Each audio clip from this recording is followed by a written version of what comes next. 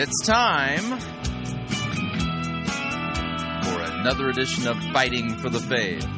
Friday, October 30th, 2015. Yes, we've launched our new website. Details forthwith.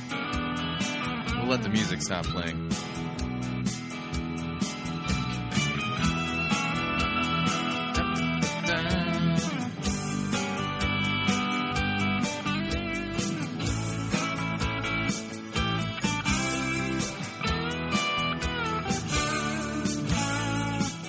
Thank you for tuning in. You're listening to Fighting for the Faith. My name is Chris Roseborough. I am your servant in Jesus Christ, and this is the program that dishes up a daily dose of biblical discernment, the goal of which, help you to think biblically, help you to think critically, help you slow down, stop, open up your Bible, and compare what people are saying in the name of God to the Word of God. No shortage of crazy things being said out there by the most popular pastors, preachers, teachers, conference speakers, self-proclaimed prophets and prophetesses, self-proclaimed apostles and apostolettes, and those put forward by the evangelical industrial complexes, those who we need to be listening to, whose books we need to be buying, whose curriculum we need to be studying instead of God's Word in our small group Bible studies. Strange how that happens. And what we find here is that over and again, these people are not rightly handling God's Word. They're twisting it, manipulating it, being innovative, inventing new doctrines, and, just generally making stuff up for shameful gain. That's kind of the idea. And what we really want to do is help, protect you from these innovators, these false teachers. Some of them are heretics. Some of them are just really deceived. Others are delusional. And equip you to know what God's Word really says, to help you understand really what the central message of the Bible is. Salvation by grace through faith alone in Jesus Christ. It's all about what Christ has done for you. And by doing so, you'll be able to protect yourself, learn how to warn and protect others that you love and care for, as well as maybe people that that are perfect strangers, yet you have a love for them because of Christ. Now, as I said, today's kind of a big day for us. It's a huge day for us. We've what do we do? We stepped out in audacious faith. No, we didn't do that. I didn't even decree and declare anything either. No, what we've done is we've tried to up our game a little bit. We really want to be able to serve the body of Christ in even better ways, and so our websites were getting really long in the tooth, and so we've totally revamped everything, and you'll find that when you go to our website, you can go to fightingforthefaith.com. It takes you to kind of our new central hub website, which is piratechristian.com. So, fightingforthefaith.com still works. I'll still use that here on the radio program, but it's going to take you to a website where you'll find not only Pirate Christian Radio, the archives of Fighting for the Faith. You'll find new things that we're going to be making available to people, including my captain's log. Yeah, that's right. Yeah. Being the captain of Pirate Christian Radio has its privileges. I get to have my own captain's log. But, there's all kinds of resources that are there, and we will be adding to. And so would love for you to, take a moment and go and take a look at the new website. And as with the launch of the new website, one of the things I've been making clear is that, we've increased our expenses. And what we're going to be doing between now and the time we reach the goal is to basically convince those of you who are listening to Fighting for the Faith. And by the way, I do know how many tens of thousands of people listen to Fighting for the Faith, and I know how many people support us. And so what we really would like you to do is take a look at the website and ask you to partner with us. And the idea is that listen, when you partner with us, I cannot promise that you'll be cured of cancer. No, I can't promise that. I will not be sending you a pirate hanky that I've blown my nose in that will somehow make it so that you can have a financial miracle in your life. No, not that either. But what I can promise is this, is that if you partner with us, we will continue to do what we have been doing and more. We will continue to preach the gospel, expose false teachers. We will continue to make our resources available for free to people. You'll notice that there is no paywall at piratechristian.com or fightingforthefaith.com to listen to the archives of Fighting for the Faith. And this is imperative. The reason why is because there are people out there, and many of you know this, because you say, I ran across Fighting for the Faith and Pirate Christian Radio because I knew something was wrong with this teacher or that book or whatever, and I couldn't figure out what it is, and that's how I came across your website. So the idea is that if you partner with us, I promise we're going to continue to do what we're doing and more, but it's for real. We have literally increased our expenses like you would not believe, but we need to increase them more in order to kind of, to get to the next phase of what we would like to do with the website. We need to be able to, add some more people, and some of them need to be paid. And so we've set as a goal, we need 600 more crew members, 600. And you're thinking, is that huge? Well, compared to the size of our audience, 600 is actually nothing. And so the idea here is if you have never partnered with Fighting for the Faith and Pirate Christian Radio, this is the time to do it. If you have benefited, if your eyes have been opened, you've been comforted by the gospel, you become more knowledgeable as to what the scriptures teach and are really appreciating the message and the work that we are doing with Pirate Christian Radio and Fighting for the Faith, we truly do need you to partner with us. And the way you do it, and here's the idea, go to piratechristian.com. That's right, piratechristian.com. And you can see the links. It's right there on the homepage. It says "Join Our Crew Today," and when you click on it, it takes you to our "Join Our Crew" page. Now we've completely revamped this, and it used to be you join our crew. There was just basically one crew. You were a member of our crew. Well, now we have ranks, and so we have ranks. The lowest rank member of our crew, those are the powder monkeys. And so the lowest rank member of our crew, that starts at $9.95 a month. Gunner's Mate, $24.95 a month. Master Gunner, $49.95 a month. And then Quartermaster, $99.95 a month.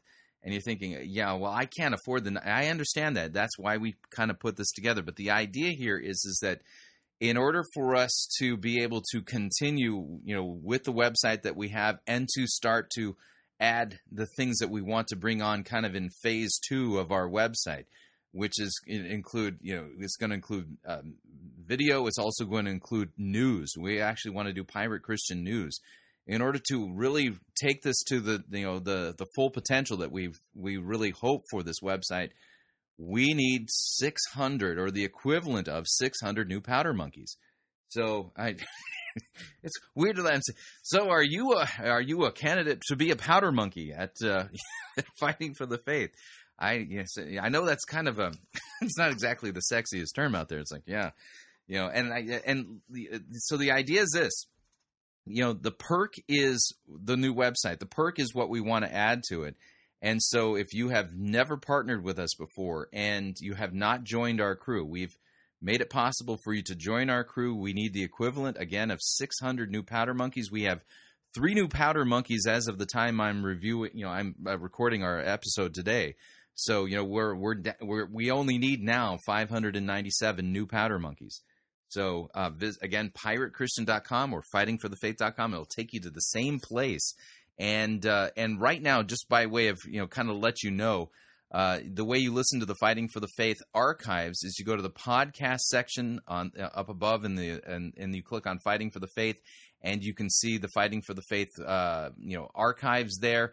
And right now, there's kind of 2 ways in which you can view our archives. You'll notice that we're not totally done building the site out, so there's still some things we're working on behind the scenes. So the way you view and find the past episodes of Fighting for the Faith, on the right-hand side, there is a little calendar widget, and you can, as you hover over a date, it'll tell you the name of the episode, and you can literally scroll back into our archives and take a look at the different episodes from the different months that we've done. Or you can go to podcast and click on Buried Treasure, and there you'll see that we have all of our archives with keywords associated with teacher or doctrines or things like that. There's different ways in which we've kind of organized it to try to make it possible for you to find things. And of course, with the new website, we have a killer search engine on the website. So if you can't remember something, but you remember somebody was on there or whatever, you can search for it. And the search actually works now. I mean, back when we were on TiPad, our search engine wasn't working all that great. So, again, take some time. Go to piratechristian.com or fightingforthefaith.com. It'll take you, to both to the same place. And check out our new website, and you'll see the potential for what it is that we're going to be doing, what we have and what we'll be doing in the future. And please, if you have never partnered with us, this is truly the time to do so. And again, we need 600 new powder monkeys. And, based upon the size of our audience, that is not a large percentage of the people listening to Fighting for the Faith. And when you partner with us, you are partnering with us to spread the gospel, to spread the truth, and to help protect people and to warn people regarding, false doctrine, as well as give them true sound doctrine. So thank you for all of you who are already members of our crew and support Fighting for the Faith financially. We truly cannot do what we are doing here without your help. And so, again, big auspicious day for us today. Big day. All right, before we get to what we're going to do today, real quick, I want to help out the folks over at the Church Watch Central blog. The culprit in the pulpit game continues on, and there are new clues for the culprit in the pulpit. See if you can figure out who this is. And the ones who are able to figure out who it is will receive, Pirate Christian Radio merchandise. Yeah, we've donated it to them. So let's go through the clues real quick here. They are a false prophet, whoever this person is. They say they have written a number of books. This person shares their personal visions and dreams in writing and in the pulpit. This person plagiarizes other people from the Elijah list and around the internet. And this person most certainly does do that. And then clue number 5, there's an elimination round. This person has toured many countries and spoken at many churches. This person often preaches the prosperity gospel. This person, you have to say it this way, they see dead people. This person claims to see dead people. This person is over 35 years old. This person has been racist in the pulpit, saying all kinds of awkward things, racially.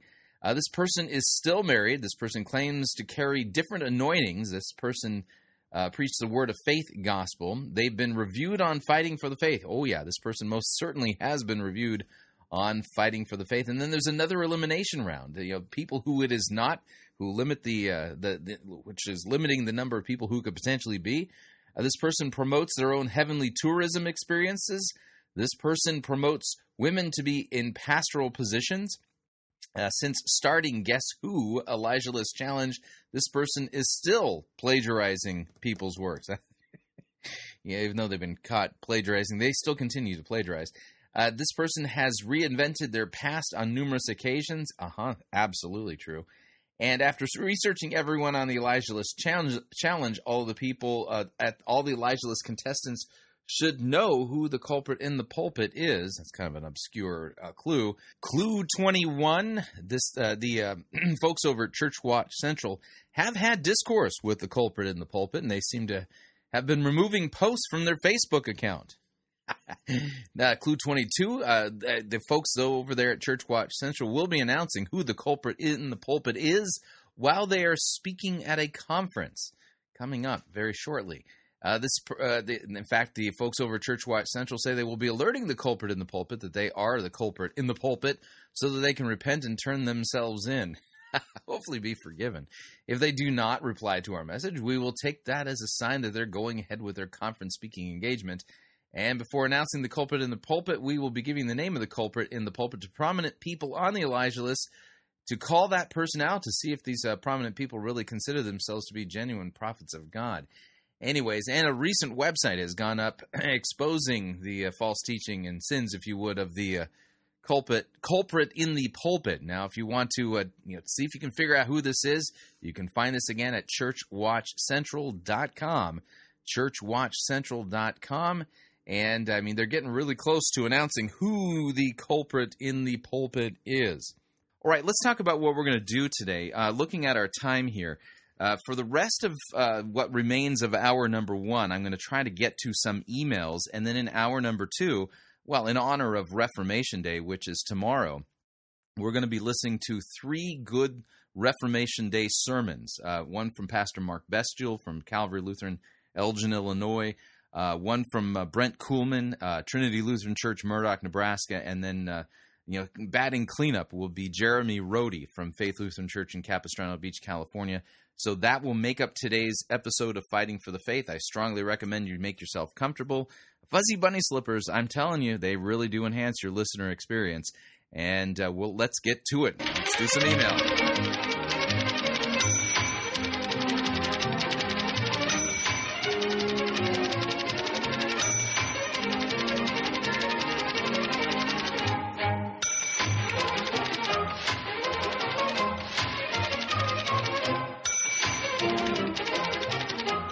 All right.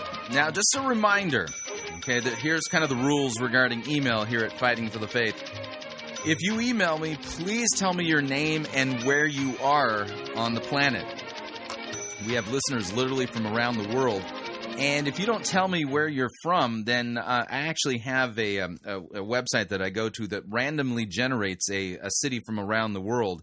And prior to coming on the air, if you haven't told me where you're from, well, I visit that website and then just start assigning places to where you're from. So you're thinking, I'm not sure if he was answering my email or not because I don't live in Kathmandu. Well, the reason why you're not sure is because you didn't tell me where you were from. So that's one of the rules here at Fighting for the Faith.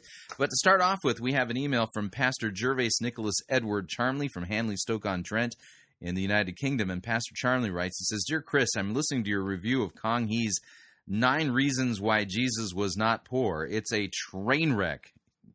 Yeah, that really was a train wreck. Of course, a lot of it is textbook health and wealth proof text and silly claims. He apparently forgets that the Magi would not necessarily be wealthy people. The 3 kings is a later tradition of men. Wise men are not necessarily rich men. I agree with you there. And one claim that stood out, though, was his claim that because the King James says Jesus sent his disciples to buy meat, it means that they were rich. Kong Hee here has fallen victim to the error of supposing that every word used in the King James is used as it would be today. Well, it isn't. In 1611, meat was simply the generic term for food. What we would refer to as meat would be called flesh, so that even in the 18th century, the hymn writer Josiah Conder could write in a hymn on the Lord's Supper, Bread of heaven, on thee I feed, for thy flesh is meat indeed. Ever may my soul be fed with this true and living bread. Meaning by it not the rather redundant statement that Jesus' flesh is, well, flesh, but that it is our food. In the name of our blessed Savior, Christ Jesus, Gervais Nicholas Edward Charmley. Great email, Pastor Charmley. And next email comes to us from Gwen. And Gwen did not let us know where she's from, so she's from Tianjin, China. Yeah, exotic location for sure. Gwen writes, she writes, after listening to many hours of your Lutheran-based commentary, I remain confused about what you teach is the way that a person becomes a Christian or gets converted. Under Lutheran theology, you say that decisional evangelism is not biblical and that nowhere in Scripture does anyone pray to accept Jesus into his heart. I never thought about that until I heard you say it.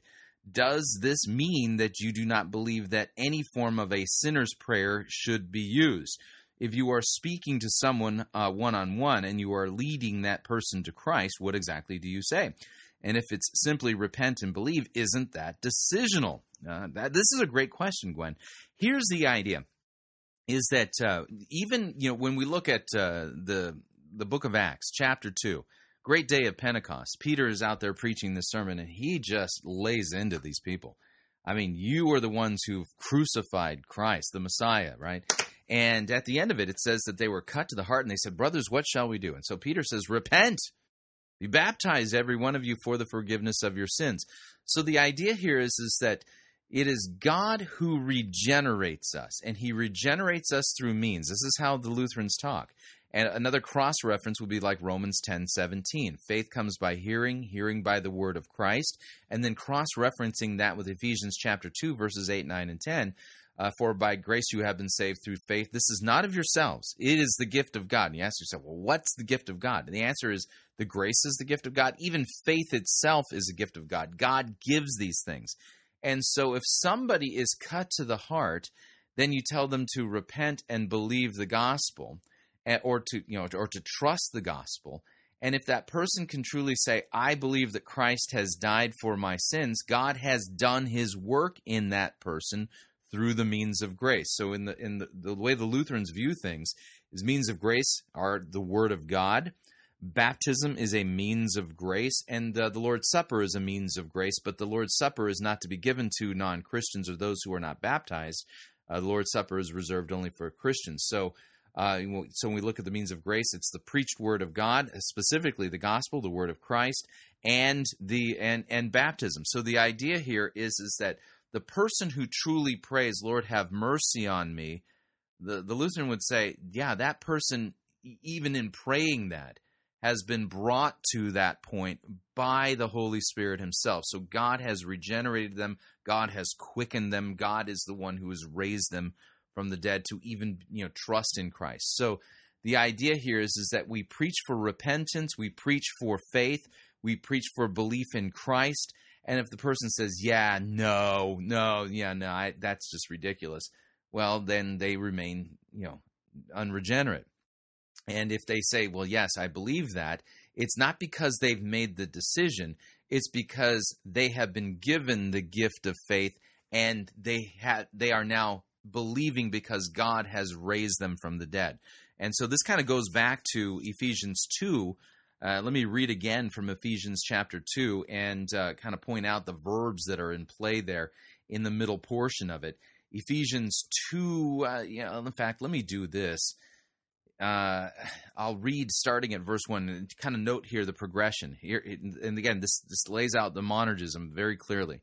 And you, Ephesians 2, verse 1, you were dead in trespasses and sins, in which you once walked, following the course of this world, following the prince of the power of the air, the spirit that is now at work in the sons of disobedience, among whom we all once lived in the passions of our flesh, carrying out the desires of the body and the mind, and we were by nature children of wrath, like the rest of mankind. So you'll notice here, dead in trespasses and sins, children of wrath, and then we get to verse 4. But God being rich in mercy because of the great love with which he loved us, even when we were dead, there it is again, dead, God made us alive together with Christ. By grace you have been saved. And God raised us up together with him, and God seated us with him in the heavenly places.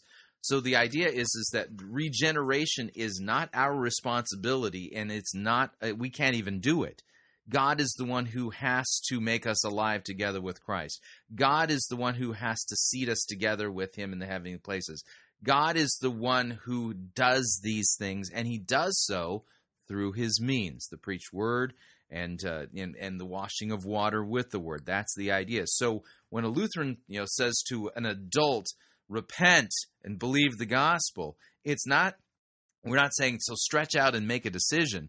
In fact, many theologians, basically look at a phrase like that, repent and believe the gospel, as a gospel imperative. And here's the best thing about the gospel. What the gospel demands, the gospel always supplies. It's not something that we muster in within ourselves, otherwise it's not good news. And if it's something we muster in ourselves, then technically we're saved by our good works, by making a decision. Instead, the gospel imperative, what the gospel demands, the gospel supplies. The gospel demands belief and faith. The gospel supplies and gives us faith. Hence Romans 10:17. Faith comes by hearing, hearing by the word of Christ. So I hope, Gwen, that answers your question. I would point you to the work of Jordan Cooper, Justin Sinner, in his podcast, where he talks about Ordo Salutis. And as well as, he also publishes some great Lutheran dogmatics texts and, theological works at a very inexpensive cost that you can afford, that if you want to go into these things further. Next email comes to us from Myron in Irvine, California. And here's what Myron says. He says, Chris, here's a very specific question that builds on some of the principles you talk about on fighting for the faith. So maybe it will make the cut for your next mailbag episode. I hope so. I'm struggling to identify the antecedent of some of the first-person plural pronouns in 2 Corinthians chapter 10. Specifically, If some of them are universal to all Christians, I just heard a sermon on 2 Corinthians 10, verses 2 through 5, without context, and without even finishing the sentence that spans verses 5 and 6, the sermon applied the passage to all Christians, how we wage war, break down strongholds, etc. But as I read the whole chapter, it seems that the interpretation requires that the antecedent switch and then switch back and then within the span of a few sentences, starting with what's very clear in verse 7 and following. We, however, it is referring to, is contrasted with you, the Corinthians, and therefore cannot be universal we, including all Christians, since the salutation of the letter includes Paul and Timothy. The pronouns apparently refer to them, and I think the same thing is true for verse 2. All right, well, let's take a look at the passage, and then what I'm going to do, Myron, is recommend that you read a book by D.A. Carson on this portion of 2 Corinthians.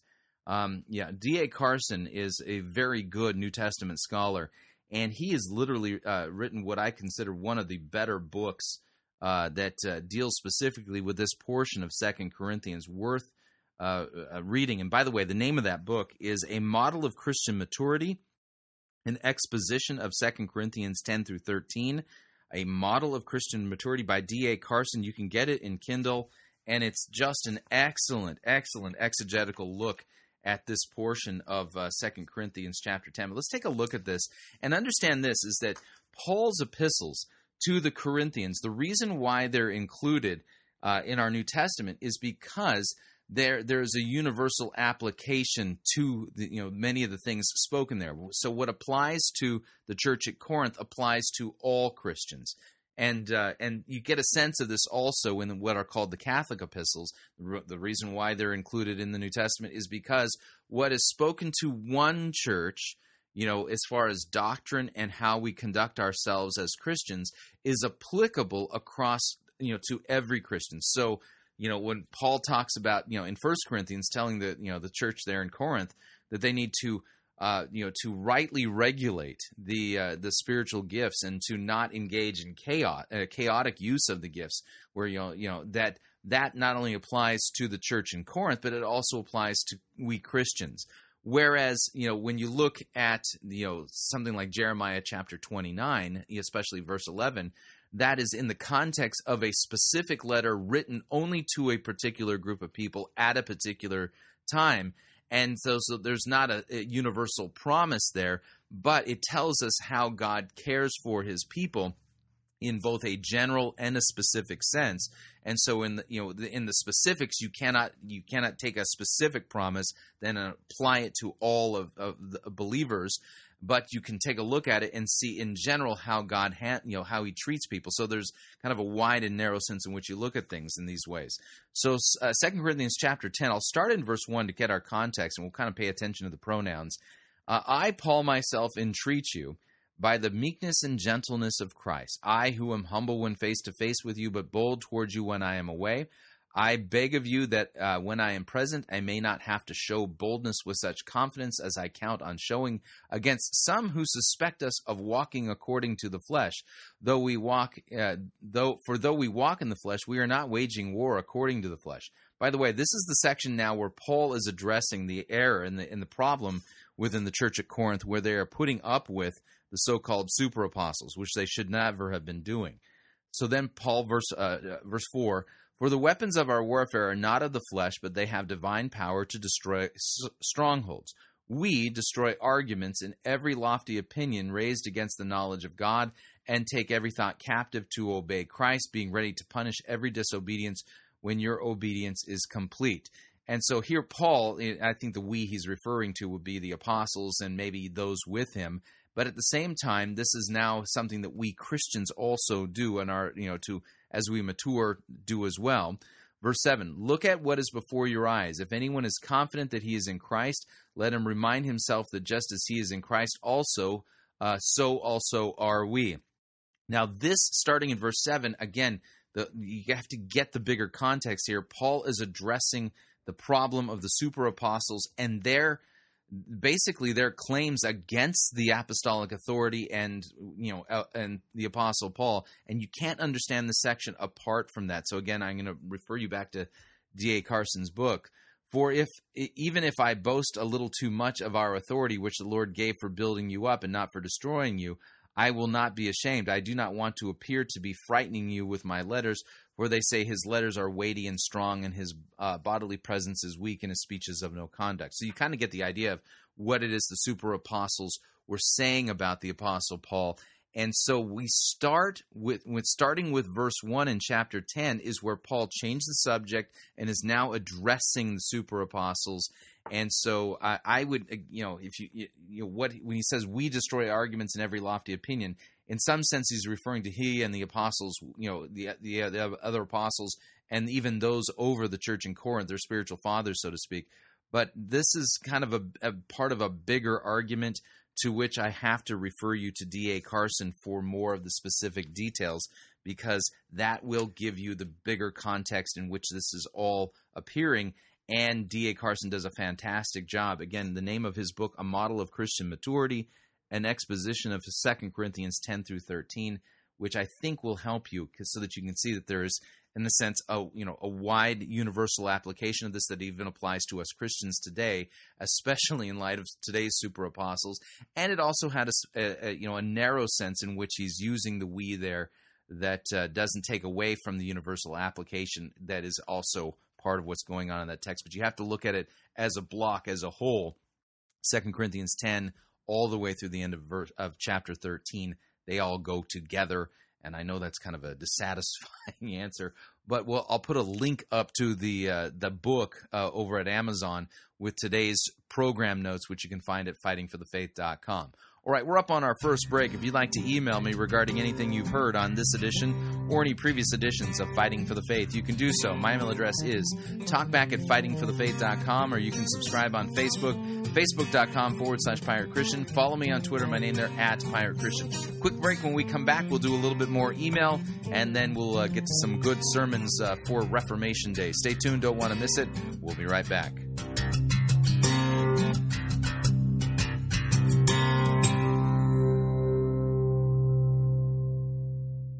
No itching ears are scratched here. You're listening to Fighting for the Faith.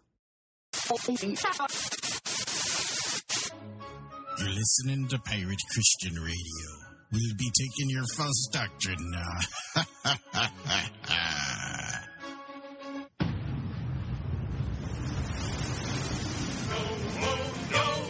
a pirate's life for me. We pillage, we plunder, we rifle and loot. Drink up, me hearties, yo ho. We kidnap and ravage and don't give a hoot. Bring up, me hearties, yo ho. Yo ho, a pirate's life for me. We exhort, we guzzle, we ghost.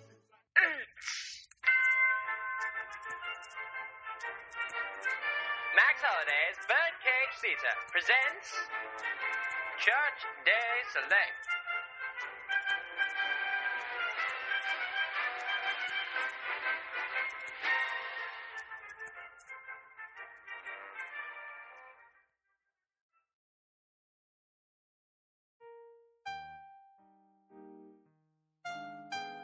Hello, my name is Joel Osteen, and I want to tell you about my latest book.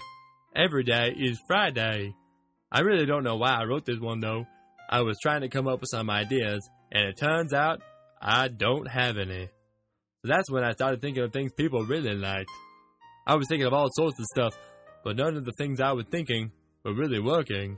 My first title was Every Day is Marshmallow-Covered Rainbows, but my mama told me it stunk. And then I had one of those ideas, because somebody on the TV said they like Friday. I mean, what's not to like about Friday? There's a party every night. If your boss isn't all strict and stuff, you can be casual at work. And they's always having that 25-cent wing night down at Bubba Wings on Tuesdays. Turns out there are some people who don't seem to like the whole everyday is Friday thing and have made some not-so-nice remarks. They keep on saying things like, but Saturday is so much better. With every day being Friday, I don't ever get to sleep in or have a day off. Well, we here at Lakewood have a name for these kinds of people, and they are close-minded haters. Hey, that's my line! Security, get this crazy person out of here. I'll show you who's crazy!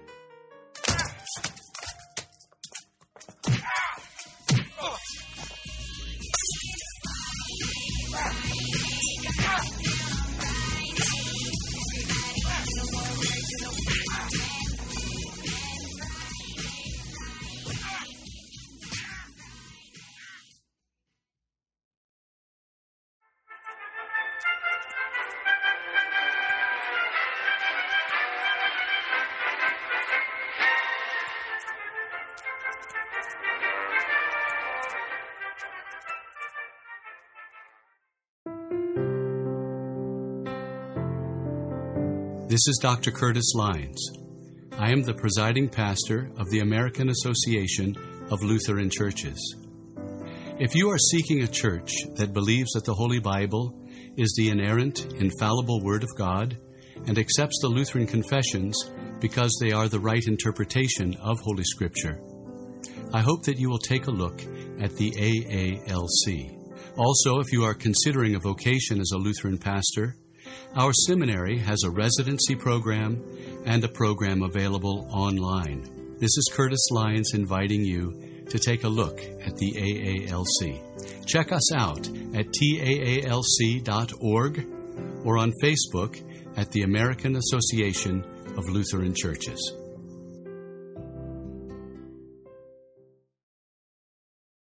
Hi, Chris Rosebrough here to talk about our longtime featured advertiser, Cheapo Air. Doesn't matter if you're traveling for business reasons or for pleasure.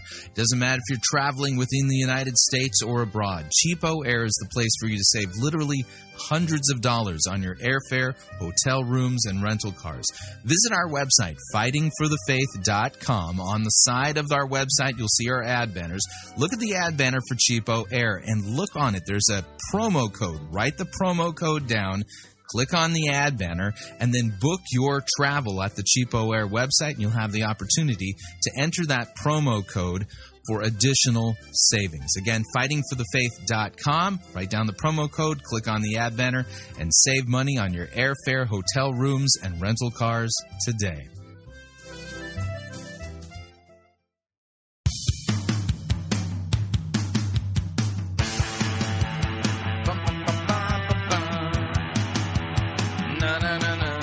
All right, we're back.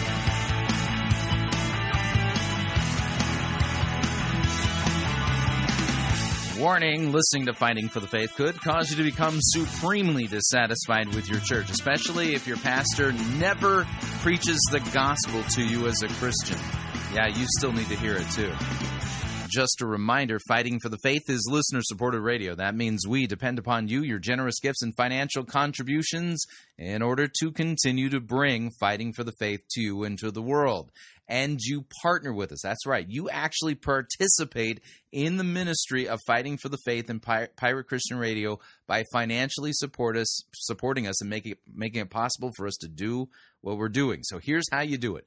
Visit fightingforthefaith.com. When you get there, you can see the Join Our Crew button. It's right there on the landing page. Or when you look at the archives of Fighting for the Faith in the podcast section, you'll see two friendly yellow buttons. One says Donate, the other says Join Our Crew. When you donate, you're basically deciding how much you would like to contribute. That's up to you. And when you join our crew, well, there's different levels now that you can join. And we're in the process now of looking for 600 new powder monkeys. Yeah, it just sounds ridiculous. It's going to take me some time to get used to that. Will you step up and be a Pirate Christian Radio powder monkey? It sounds wrong. I'll get used to it. It's a lot better than having the way to say the word Twitter and then use the word tweet. I hate that word tweet. Anyway, but we're looking for 600 new powder monkeys so that we can continue to not only afford the new website that we put together, but really expand into the new things that we are hoping to bring on board our new website. And so you can. There's different levels. There's a powder monkey. There's a gunner's mate, and then there's you just take a look at there, and there's different amounts of money to go with the different ranks in our crew. And that's a great way to support us if you're not already supporting us. And like I have said before, let me thank you for your support. We truly, honestly cannot do what we are doing here without your support, and you truly do partner with us when you financially support us. All right, let's get back to email. Next email comes to us from Sheldon from Barbados in the West Indies. And no, I did not generate that location. That's really where he's from. And Sheldon writes just a very fascinating little question here. He says, my question is, how did Adam and Eve know what death looks like if they were the first two people? Genesis 2 verse 17, Genesis 3 verse 3. God said to Adam, he will surely die. Is there any place in the Bible where God showed them what it is to be dead? And why is this a type and a shadow? So here's the idea. I'm not going to go into the type and shadow of it. You can look at the back of the book, which clearly shows that our physical death is truly kind of the first death. Second death is for only those who end up in the lake of fire. That is truly the second death. But there is nothing in the Genesis account prior to Adam and Eve's rebellion against God by eating the fruit that they were not supposed to eat. There's nothing in there that even hints at the fact that God explained, and here's what death is. But we do get a quick little glimpse at God showing them what death is after they've sinned. Okay, so we'll kind of pick up in the story, Genesis chapter 3. I'll start at verse 17. So God is now going to, give his final verdict regarding, to Adam. He says, because you have listened to the voice of your wife and have eaten of the tree of which I commanded you, you shall not eat of it. Cursed is the ground because of you. In pain you shall eat of it all the days of your life. Thorns and thistles it shall bring forth for you, and you shall eat the plants of the field. By the sweat of your face you shall eat bread until you return to the ground, for out of it you were taken, for you are dust, and to dust you shall return. So you have this idea here now that God is giving them a description now. Here's the wages of your sin. It's death. You are made of dust, and you will return to the dust. And then here comes the graphic example of God teaching them what death is. Then the man called his wife Eve, because she was the mother of the living, and the Lord God made for Adam and his wife garments of skins and clothed them. In order to do that, well, God had to kill some of his animals in order to clothe them. And that, by the way, is the type and shadow of God clothing them. That's the type and shadow, because in Christ we are clothed with the righteousness of Christ. And so we know that with the death of sacrificial animals, there is a sense in which they are covering over our sin. And so here we have a type and shadow of animal sacrifice of the Mosaic covenant, and then that gives us a beeline straight to Christ. And the idea is that we are clothed in the righteousness of Christ, and God is the one who has clothed us. We don't clothe ourselves. He is the one who's provided the sacrifice, and it's not garments of skins from animals, but he's clothing us with the very righteousness of Christ itself. And so you get a description in verse 19 of chapter 3 of what death is going to be. You were taken from the dust. You're going to return to the dust. That gives you a picture of death. Oh, and here I'm going to actually clothe you guys now. Let's lose the fig leaves. And in order for that to happen, that little sheep over there is going to die, and that one over there is going to die, in order for your nakedness to be clothed. And that's type and shadow of Christ, covering our sin. Next email comes from Justin in Rapid City, South Dakota. And here's what it says. He says, I'll start at the beginning. Sorry for so many emails recently. I hope you aren't sick of me. No, actually, I'm not, Justin. So, yeah, and by the way, we've had a couple email exchanges with Justin. He says, I had a quick question for you. I just talked to my friend about prophets and prophecies, and he recalled an experience where a woman argued for partial accuracies in post-Pentecost Christianity using this verse from Acts chapter 21, verses 10 through 12. This is from the NASB, the New American Standard, and the text is talking about the New Testament prophet Agabus. Here's what it says. As we were staying there for some time, a prophet named Agabus came down from Judea, and coming to us, he took Paul's belt and bound his own feet and hands and said, This is what the Holy Spirit says. In this way, the Jews at Jerusalem will bind the man who owns this belt and deliver him into the hands of the Gentiles. When we had heard this, we, as well as the local residents, began begging him not to go up to Jerusalem. So this woman that I was talking to, this is Justin again, she said that since the prophecy did not come true exactly how the prophet described that shows that prophets can be wrong about some things. Could you please explain how you would refute this argument? The answer to your question is I would refute this argument basically using the biblical text. And what I'm going to do is I'm going to link to a very good article that I have found that it talks about throwing this guy under the Agabus. Yeah, it's from the Cripplegate website, throwing prophecy under the Agabus, and it's written against continuationists like Wayne Grudem, who basically argue, see, he didn't get all of his stuff right, so New Testament prophecy is fuzzy. The details can be wrong.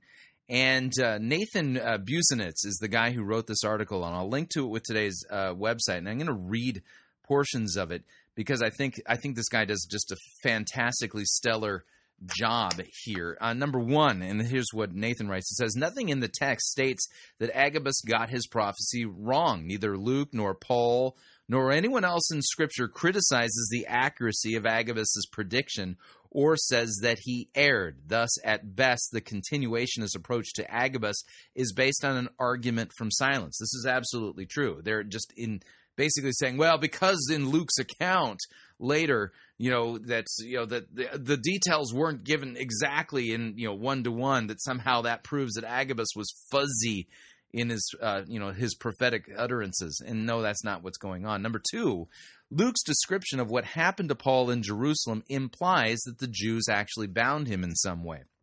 This is a great argument from Nathan. Nathan writes, he says, later in Acts 21, Luke explains what happened to the apostle shortly after he arrived in Jerusalem. The Jews laid hands on him, verse 27, seized him, verse 30, dragged him out of the temple, verse 30, sought to kill him, verse 31, and were beating him when the Roman soldiers finally arrived, verse 32.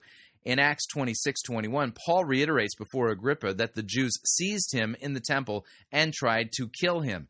Since Paul did not willingly go with the Jewish mob, a point implied by the verbs like seized and dragged, they would have had to restrain him in some way as they forcibly removed him from the temple, using whatever was immediately available to bind him.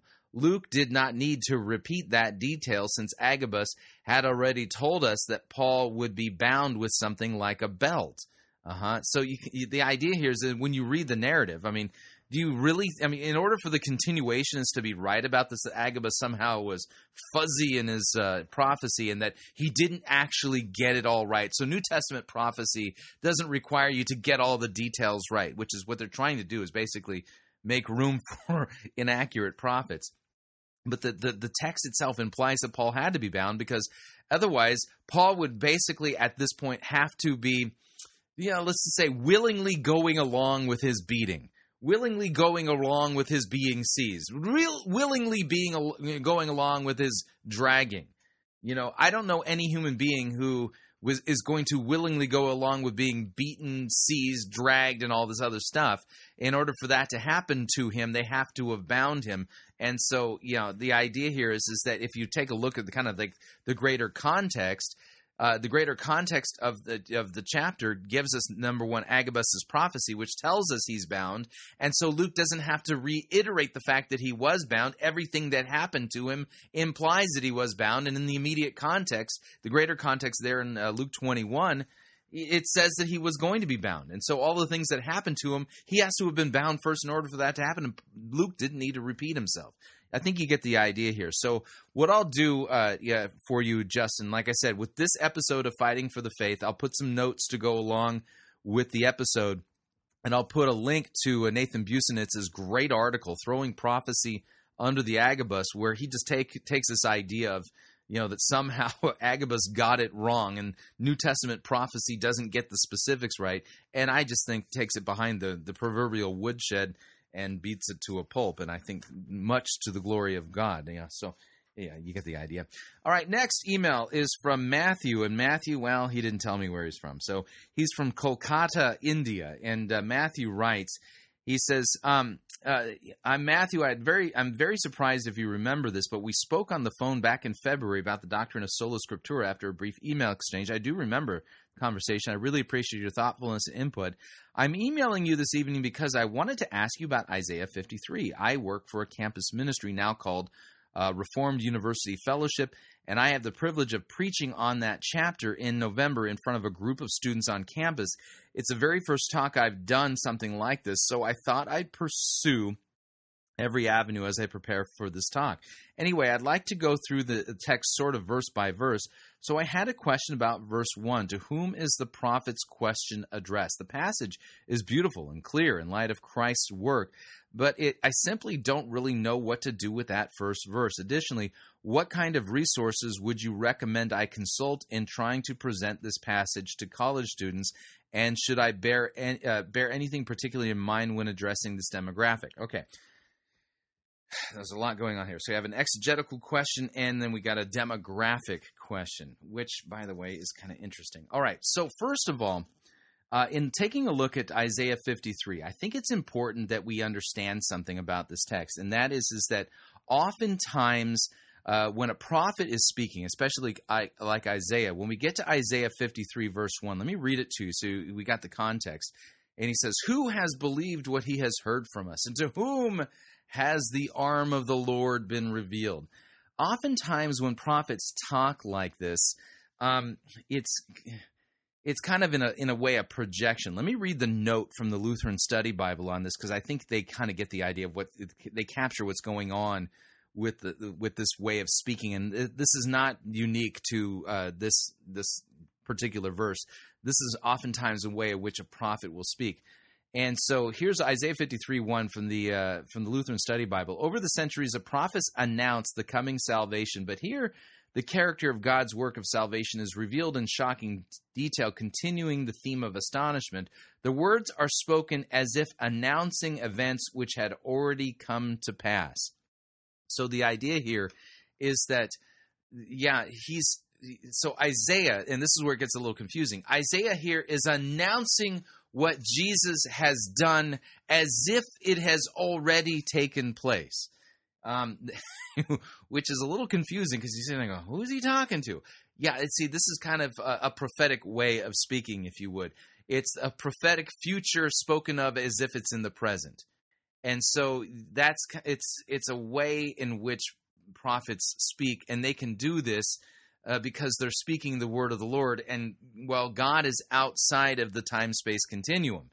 The time-space continuum is a creation of God, and so he kind of supersedes it. So he can speak of the future as if it's a present.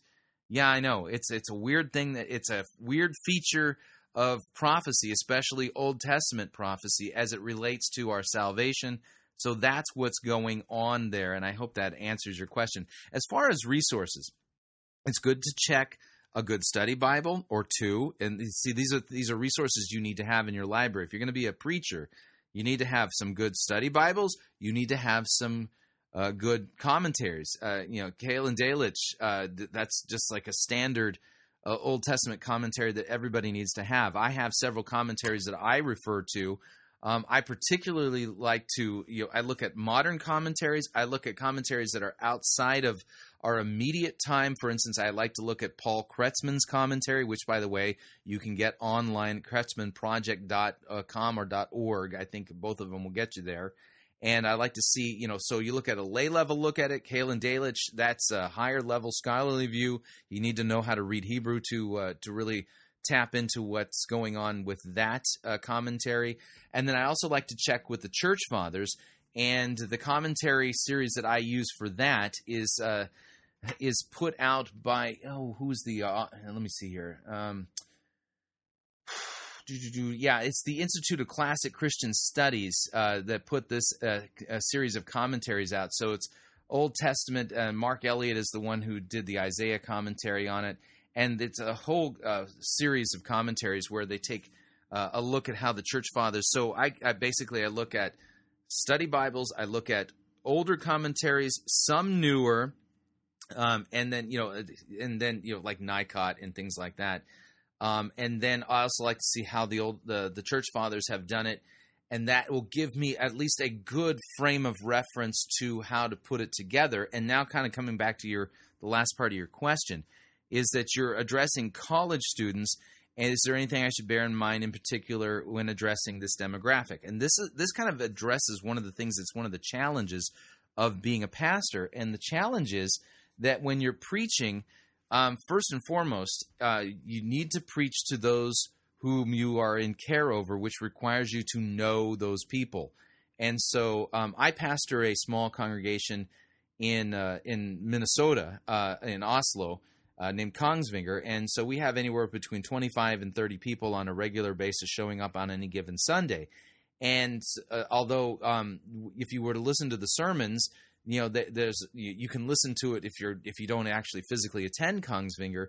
But if you know the people at Kongsvinger, then you'll know that one of the things I do is I tailor the message specifically to the needs and struggles and maturity of the people at Kongsvinger, which requires me to know them and understand their maturity level. So I think rather than thinking of a demographic as college students, which I think is an arbitrary demographic, I don't like to think of people, okay, well, here's how I'm going to preach this to the 50 and older set, or to the 40 and younger set, or to the 20-something set. Yeah, no, I don't like that kind of arbitrary distinction. The question is where are they in their Christian growth? Are they infants in the faith? Are they, teenagers in the faith? Are they, newbies or somebody who's been in the Christian faith for a long time? I think it's better to think of them age demographic-wise as far as maturity as a Christian, and then what are they struggling with? And part of what they're going to be struggling with has to do with the current assaults on Christianity.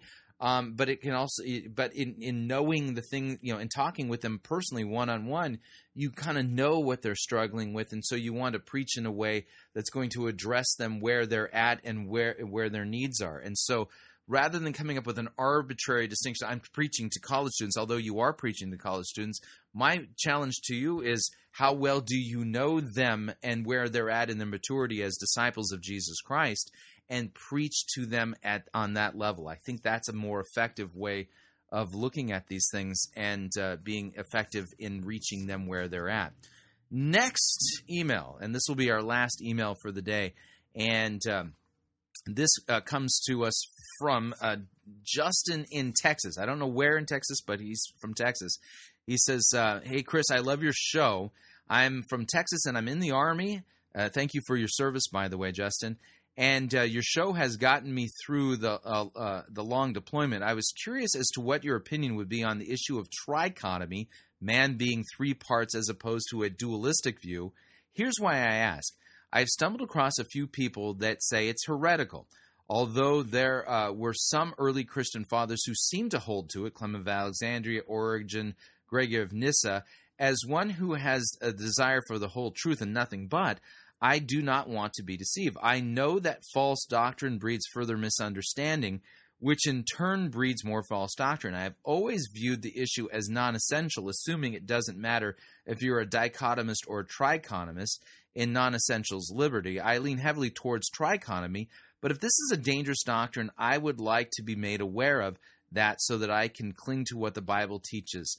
And so he gives me some verses that he thinks can kind of teach a trichotomist view. And Justin, the way I'm going to answer your question is I'm going to do something I don't do very often, and that is I'm going to point you to, and I'll put a link up to it today, a blog post written by a Reformed professor at Westminster Theological Seminary in Escondido, California. So this is Westminster East, and it's Dr. R. Scott Clark, and he actually posts a long segment from Louis Berkhof's systematic theology on the issue between trichotomy and dichotomy.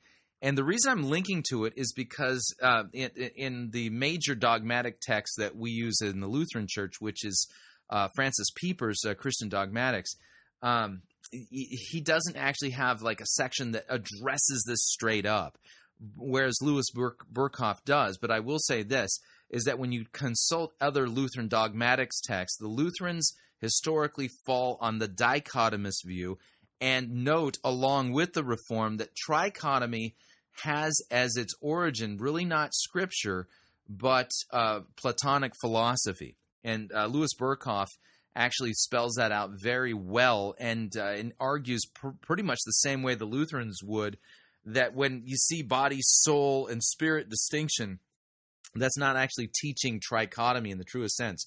So Lutherans, the way we view how we understand Scripture, is that that we have a physical component and a spiritual component. There's not two of us, there's one of us. And just a simple way of talking about this is that sometimes when in talking about death, and this is the way the Lutherans would argue the text, in talking about death, Scripture describes it as a separation of the spirit and the body, and the Scripture also describes death as the separation of the soul and the body. And so we argue from the texts that look at death that because soul and spirit are interchangeable, that the distinction between soul and spirit is not a hard distinction into a trichotomist view of humanity. Instead, it is kind of a fuller way of describing the same thing, is the way we argue. And I think Louis Berkhoff does a fine job of arguing this. And so I'll put the link up to it. And the name of the blog post by R. Scott Clark is called Reformed Basics on Dichotomy and Trichotomy. And he literally copies and pastes from Louis Berkhoff's systematic theology, where he makes it clear where trichotomy comes from, philosophy, not Scripture, and then how he exegetically addresses these. And the reason I'm pointing you to that is because Berkhoff is going to give you a fuller explanation, and I don't have any yeah buts when I read his explanation. I think the Lutherans can say amen to what he said, and it's available for free on the internet in depth, and I think that will help you. Yeah, we're up on our second break. If you'd like to email me regarding anything you've heard on this edition or any previous editions of Fighting for the Faith, you can do so. My email address is talkback@fightingforthefaith.com, or you can subscribe on Facebook, facebook.com/Pirate Christian. Follow me on Twitter. My name there, @Pirate Christian. Quick break. When we come back, we're going to end the week off, the day before Reformation Day, with 3 good Lutheran sermons. Of course, I would have Lutheran sermons right before Reformation Day. Stay tuned. Don't want to miss it. We'll be right back. Pirate Christian Radio Theater presents Death of a Salesman. Are ye a salesman? Why, yes, I am. Can I interest you in some...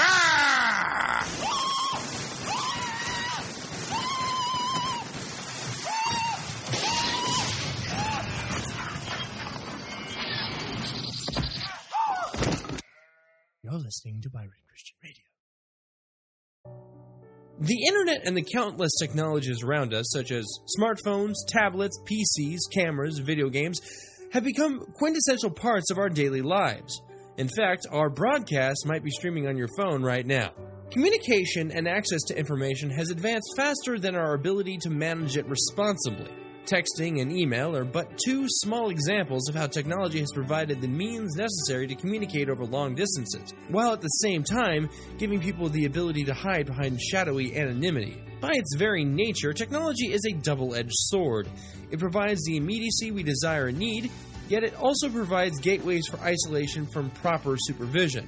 As adults, we can govern our own actions and submit to others for accountability. Or not. But how good are we at modeling or overseeing technology in the hands of children? Do our children have more knowledge about technology than we do? Do we choose to trust our children with such powerful tools without any oversight? Many people nowadays are aware of the dangers of the internet, such as cyberbullying, sexting, predators, stalking, trolling, video game addiction, pornography, etc., etc. But simple awareness is rarely met with measures of protection, appropriate oversight, or engaging communication. Typically, parents are trusting and simply managing from crisis to crisis because they don't know where to start or what to do in the first place. The Parent Dome was created as a centralized destination to provide parents information on the available security tools for all internet-connected devices. We provide educational instructions on how to protect families from technological immersion and information on a host of potential life-altering risks born from the dangerous elements of the internet. The Parent Dome's mission is to empower parents to be actively aware and engaged stewards of technology for their children. Technology advances daily, and those seeking to exploit it with the intent to cause harm maintains that same pace. At the Parent Dome, we continually update our website in order to properly address the changing needs of parents and families to better defend them against predatory exploits. Please visit us at www.parentdome.com for further information. Thank you.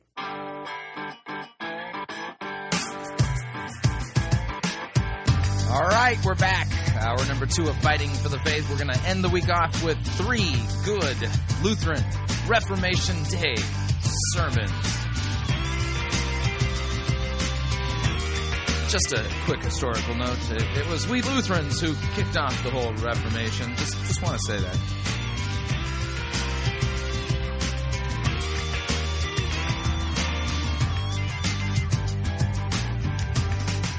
Yeah, but we gotta do this right. Here we go.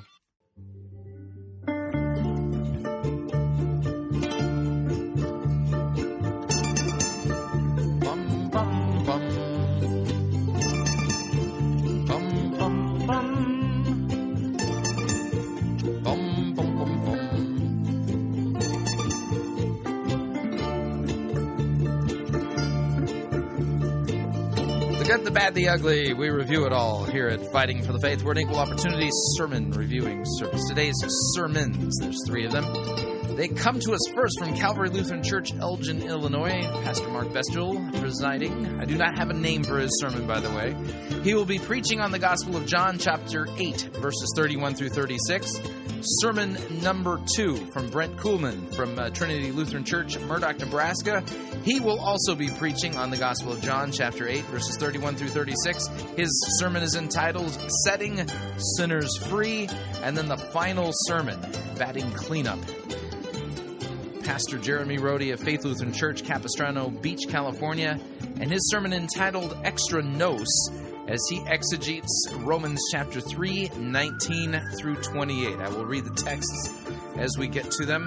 Let me go ahead and back off on the music. Yeah, there we go. So the first 2 sermons are based on the Gospel of John, chapter 8, verses 31 through 36, which reads, So Jesus said to the Jews who had believed in him, If you abide in my word, you are truly my disciples, and you will know the truth, and the truth will set you free. They answered him, We are offspring of Abraham, and have never been enslaved to anyone. How is it that you can say, You will become free? Jesus answered them, Truly, truly, I say to you, everyone who practices sin is a slave to sin. And the slave does not remain in the house forever. The Son remains forever. So if the Son sets you free, you will be free indeed. This is the text that forms the basis of the first and the second sermons that we will be listening to. Here is Pastor Mark Bestial's sermon on this text. Dear brothers and sisters in Christ, whenever I read this text, this gospel reading of ours, I'm struck by the Jews' sense of willful blindness. We have never been enslaved to anyone, they argue. How could they claim that? So plain is their self-deception that I've probably begun every sermon on this text by focusing on these words.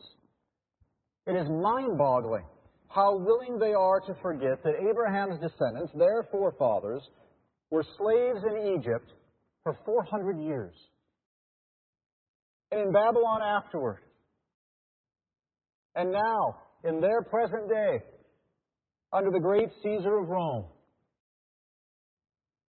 It leaves one scratching his head. How could they so blatantly forget such reality? But I suppose if you live long enough with such self-deception immersed in it, you begin to forget reality. The same is true for us sinners. For so long now, we sinners have lived with various ill effects of the fall. We no longer see them as effects of the fall, but simply as a matter maybe of even how God created us. Just one example, maybe hundreds of years from now, if Christ has not yet returned, people will look on our generation and ask, how dim-witted was that society and generation to believe that they all came from apes? And yet in the last 50 to 100 years, it has become the prevailing thought in our supposedly enlightened land, so that our society no longer remembers the truth of creation as anything more than a fabled story. It's not so much the ape-to-man evolution idea that's the root of the problem. It's simply symptomatic of the much bigger problem. Man believes himself no longer to be the creation of a creator, to be dependent upon a creator. But many of you who are in Sunday Bible study remember how just last week we heard that quote from Romans 1.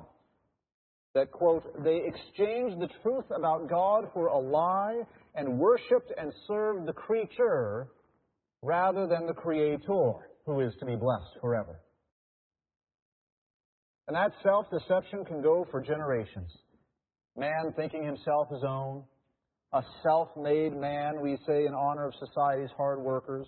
Man thinking himself independent, thinking himself free to be his own, not a creation of anyone's, but a molder of self. But then we hear this verse in our first reading, that the messenger above, with an eternal gospel to proclaim, calls out, "Fear God and give Him glory, because the hour of His judgment has come. And worship Him who made heaven and earth, the sea and the springs of water." Notice the appeal of truth is an appeal to our Creator. Just as we confessed in the opening words of our first hymn, "Thy strong word did cleave the darkness. At Thy bidding it was done. For created light we thank Thee as Thine ordered seasons run." Friends, if we are to deal in truth, we must confess the God who made heaven and earth. The God against whom Adam and Eve fell and enslaved themselves to sin. As Jesus says, anyone who commits sin is a slave to sin. The eternal Word of God that endures forever will not let us sinners forget who we are and from whence we came. We often think of the Reformation as the Word endures forever so that everybody can know the gospel. That's true. But the Word also endures forever that everyone might know who they are according to the law. We can try to rewrite truth and fall into a sense of denial about the quandary we're in and the troubles all about us on account of sin, just as the Jews tried to ignore the plain truth that defined them. But all they had to do was turn to the scriptural record and be reminded of their ancestors' slavery and their own. In the same way, we need only turn to the scriptural record to be reminded of our own slavery to sin, our utter need to be saved from ourselves, and the historical truth of our salvation. The book of Romans is a great place to turn for this, isn't it? In the 3rd chapter, just 2 chapters after the reminder that the creature was not to exchange the truth of God for a lie, we are confronted with the plain and simple truth that we would like to ignore. There is no distinction, for all have sinned and fall short of the glory of God. Yes, we fall far short. We miss the mark completely of what the messenger of the eternal gospel declared. Fear God and give Him glory, a glory we sinners gave up in the brokenness of Eden, a glory we simply do not have. But if such glory is not ours, and if such glory belongs to the God who created the sea and the springs of water, then our help is in the name of the Lord who made heaven and earth. And joy upon joy, what help our Creator has promised us. Even when that Creator came to His fallen creation's aid in the garden and promised a Savior, saying to the foe, "He will crush your head and you will strike his heel." Or as Paul continues in that 3rd chapter of Romans, all fall short of the glory of God and are justified by His grace as a gift, through the redemption that is in Christ Jesus, whom God put forward as a propitiation by His blood to be received by faith. Our redemption is found in Christ Jesus. There is the reality. There is the real history of our entire world. Not just supposedly, quote-unquote, Christian history. It is history. All have been justified at the cross of Christ. His atonement has covered the sins of the whole world, and His blood has purchased redemption for all mankind. And so why would so many in the world now live in a self-delusion that enslaves them again to their sin? That's sort of what Paul is getting at in the 1st chapter of Romans, when he says that they exchange the truth for a lie and worship the creature rather than the Creator. And we might add, worship the redeemed rather than the Redeemer. And that's the same sentiment in Jesus' words for us in our text, isn't it? He says, "If you abide in my word, you are truly my disciples, and you will know the truth, and the truth will set you free." Now, as soon as we hear the word if, we think of sort of those if-then statements. If you do this, then this will happen. As if Jesus says, if you remain in my word, then you will truly be my disciples. But remaining in his word doesn't make you his disciples. Rather, we should hear it this way. If it should happen that you remain in my word, that is evidence that you are truly my disciples.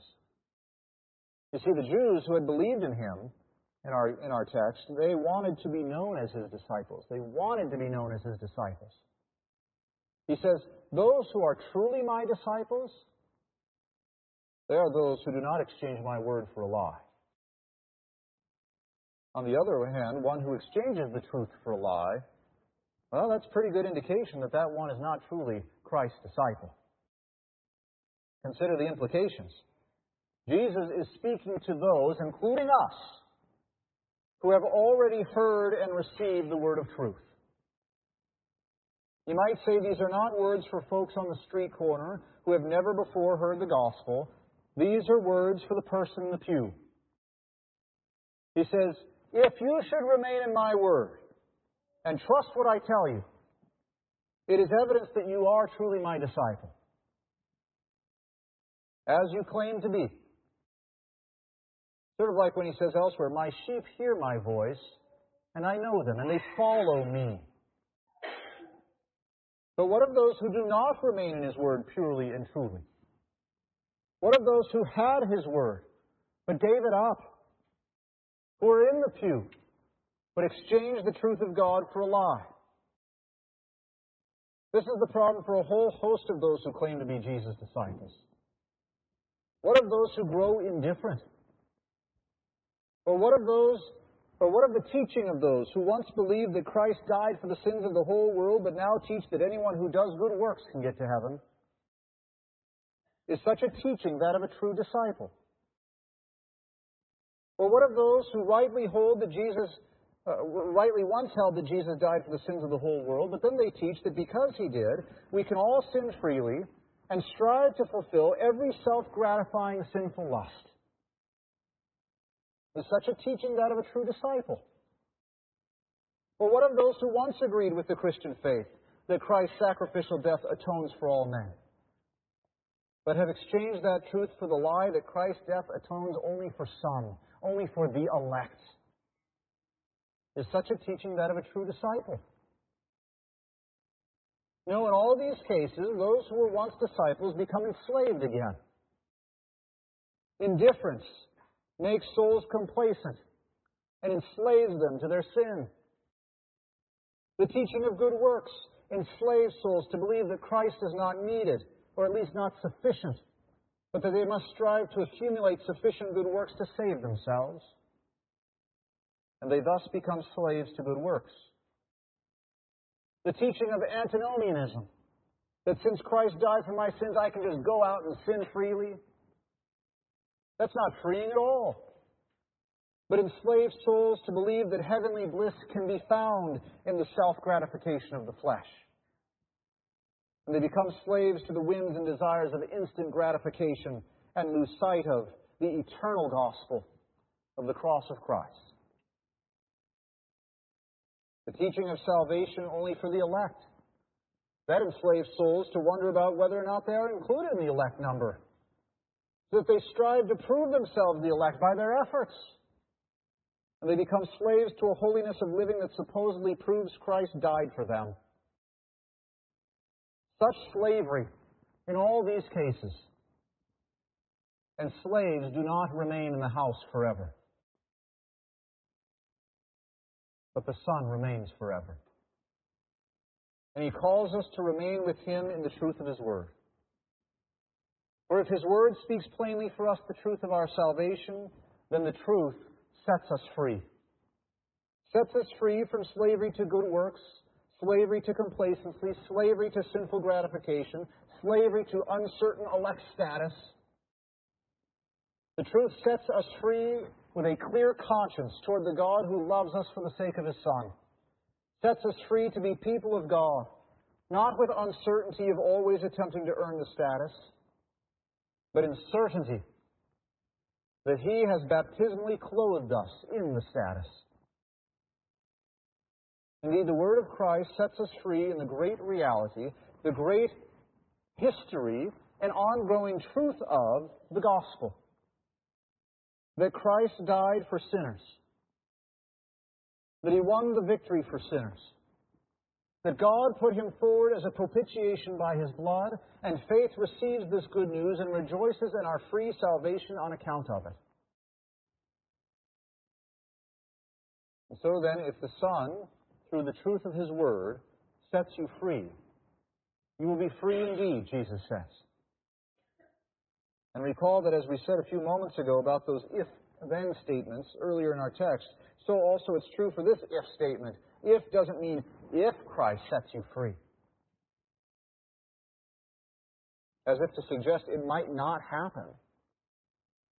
Rather, it should be read, if we should speak of the great reality that Christ sets you free.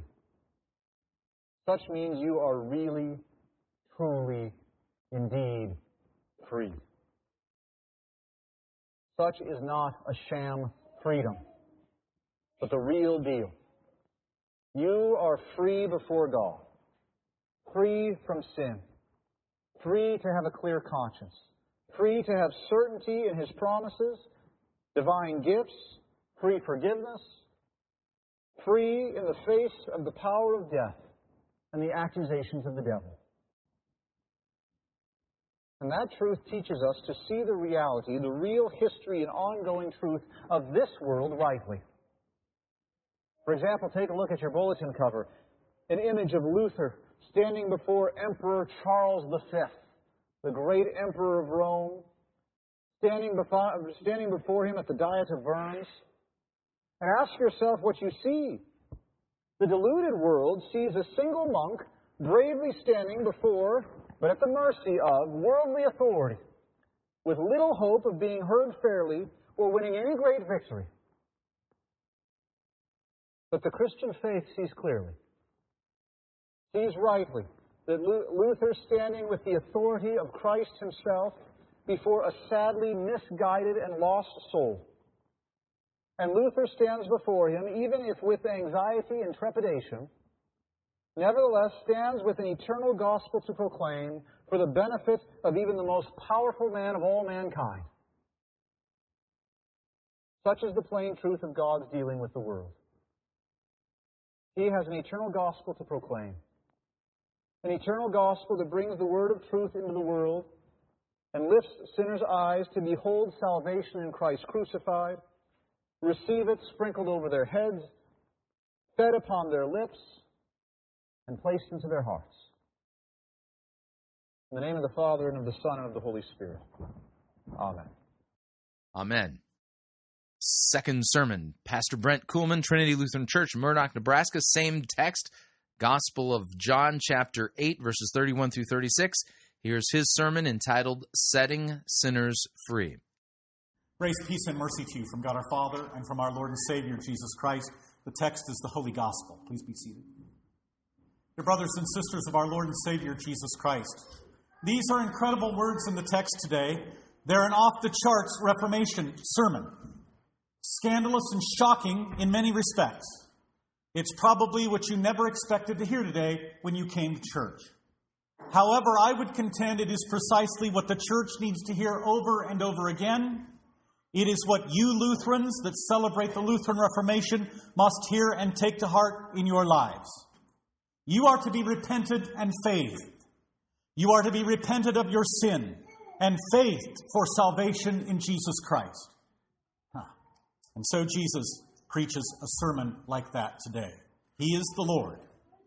And what he says in the sermon is a salvation at stake sermon in John 8. And it begins like this. If you abide in my word, if you abide in my word, you are truly my disciples. And you will know the truth. And the truth will set you free.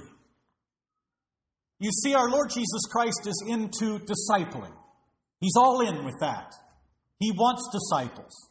He will have disciples.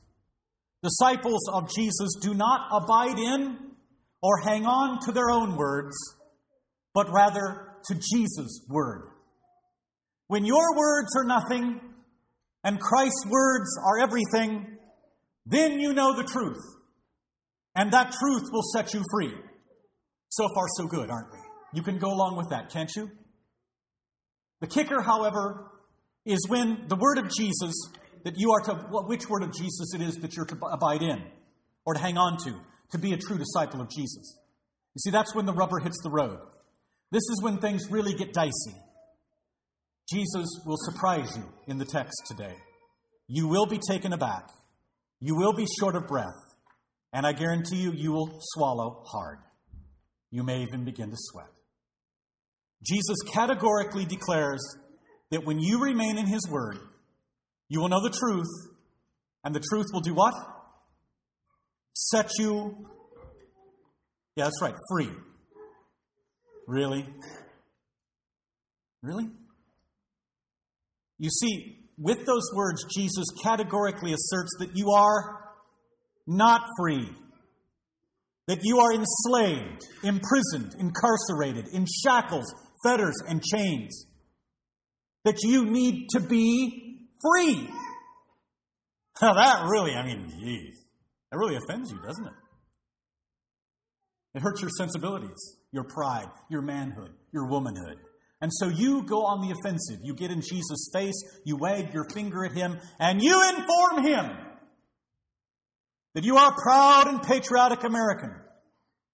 You let Jesus know ever so firmly and emphatically that your fathers are George Washington, Thomas Jefferson, Abraham Lincoln, Ronald Reagan, and that you have never been in bondage to anyone.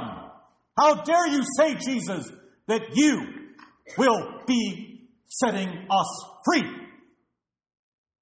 Well, this does seem to be a little outrageous from our Lord, doesn't it? This is beyond impolite. It's downright rude and despicable. It's just so far out there that Jesus would say such a thing. It sounds as if Jesus gets his talking points from the Trump campaign. Jesus doesn't back down. Instead, He doubles down. Why? Because it's all about His word, not yours. Remember? So Jesus tells it like it is. The truth, the whole truth, and nothing but the truth. Truly, truly, I say to you, Jesus says, whoever commits sin is a slave to sin. Now do you get it? St. Paul put it this way in the epistle today, all have sinned and fall short of the glory of God. Jesus will have you be His disciple. Jesus will have you abide or remain or hang on to this particular truth, that you are a what? See, and this is what offends you. That you're a what? That you're a sinner. That you were utterly enslaved to sin. That you were in total bondage to it. Truly, truly, I say to you. When Jesus says truly, truly, you know what that is in the original? It's amen, amen. Amen, amen. Truth, truth. Whoever commits sin is a slave to sin. That's the Lord's word. And it's the truth. Jesus has to tell you this truth. Why is that? I'll tell you why. It's because you, slaves to sin, are always in denial. You always are in 24/7, 365 spin mode, perpetually justifying yourselves as well-intentioned, mostly good, freewheeling, honest, never hurt anyone kind of folks. You're self-centered and you're curved in on yourselves. And so when you are in denial, who don't you need? Yes, that's right. You don't need Jesus. And so with these words in the text, Jesus unmasks you. He brings you low. He reduces you to nothing. He puts the justification of the self and you, the sinner, to death with this word. Truly, truly, I say to you, you sin, you're a slave to it. And so a Jesus disciple abides or remains or hangs onto that truth. And then a Jesus disciple says, amen, that's true. I'm a sinner. I'm a slave to it. And a Jesus disciple then prays, I'm nothing, Jesus. You're everything. Please, save me. And that's precisely what you get with the Lord Jesus Christ, salvation. The epistle from Romans today put it this way: you sinners are justified freely by God's grace through the redemption that came in Christ Jesus. Redemption that is only and totally in Jesus. That's his Good Friday bloody death. And he did it for you. He shed his blood to atone for your sin. And so you are propitiated. That is to say, you are covered with our Lord's divine blood that is to be received by faith. Brothers and sisters, it is through the blood of Jesus that you are now emancipated, set free, busted out of the prison house of sin and death. No longer slaves, but now what? A son in the divine family mansion. Jesus says the slave does not remain in the house forever. The son remains forever. Jesus says that you're the son who is given the inheritance of salvation. And that's when Jesus gives another categorical word of promise. It's what the Jesus disciple remains and abides in or hangs on to by faith. It's this promise. It was the last verse. So if the Son, capital S Son, sets you free, you will be free indeed. That is the ultimate truth. Yes, you are sinners, but Jesus died for you, sinners. Jesus is the righteousness of God as God's pure gift of salvation for you in his death. This then sets you free from trying to perpetually save yourselves or to justify yourself by what you do or by what you don't do. Brothers and sisters, when it comes to salvation, you don't pay any attention to yourself. Your undivided is on who? The Lord Jesus. When it comes to salvation, Jesus is the one who does the verbs. What he says, he does, and what he does, he says. It is finished, he cried. And it was. The salvation job has been accomplished. And in a few minutes, Jesus will promise you sinners the salvation that he won for you on the cross. He promises that he gives you his body and blood with the bread and wine for you, for the forgiveness of your sin. What he won for you on Good Friday, he delivers with his word. The Lord's Supper, then, is our Lord's way of saying, if you abide in my word, you are truly my disciples. You'll know the truth. The truth will set you free. Happy being a disciple of our Lord Jesus Christ. In the name of Jesus. Amen. All right. Third sermon, batting cleanup, Pastor Jeremy Rohde. He's going to be preaching on the epistle reading for Reformation Sunday, and that is Romans chapter 3, verses 19 through 28, which reads, Now we know that whatever the law says, it speaks to those who are under the law, so that every mouth may be stopped and the whole world may be held accountable to God. For by works of the law, no human being will be justified. That means to be declared righteous in God's sight, since through the law comes the knowledge of sin. But now the righteousness of God has been manifested apart from the law, although the law and the prophets, they bear witness to it. The righteousness of God that is through faith in Jesus Christ for all who believe. For there's no distinction, for all have sinned and fall short of the glory of God, and are justified by his grace as a gift, through the redemption that is in Christ Jesus, whom God put forward as a propitiation by his blood to be received by faith. This was to show God's righteousness because in his divine forbearance he had passed over the former sins. It was to show his righteousness at the present time so that he might be just, and the justifier, the one who has faith in Jesus. Then what becomes of our boasting? Well, it's excluded. By what kind of law? By the law of works? No, by the law of faith. For we hold that one is justified by faith apart from works of the law. Here's Pastor Jeremy Rohde's sermon on this text entitled Extra Nos. And even shaped the history of our own country. What we often forget is that those 95 theses nailed to that church door were nailed there by a pastor.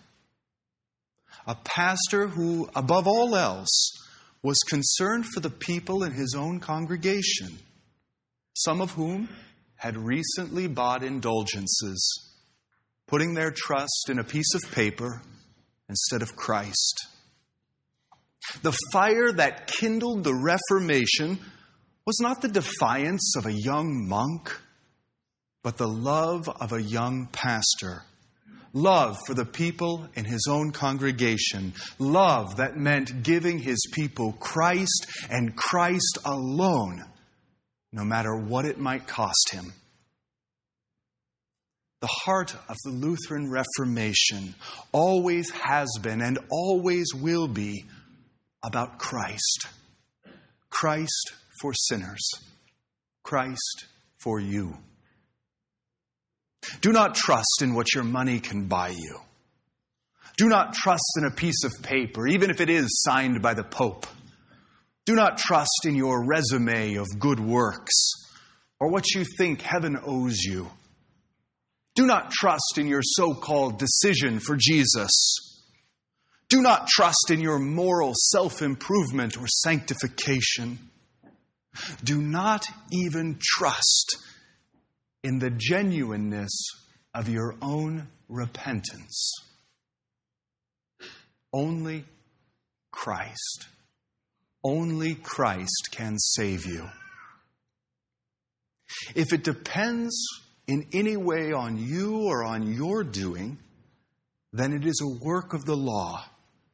And by works of the law, no human being will be justified in God's sight. What this means is very simple. If your eyes are set on yourself, you will find only sin and damnation there.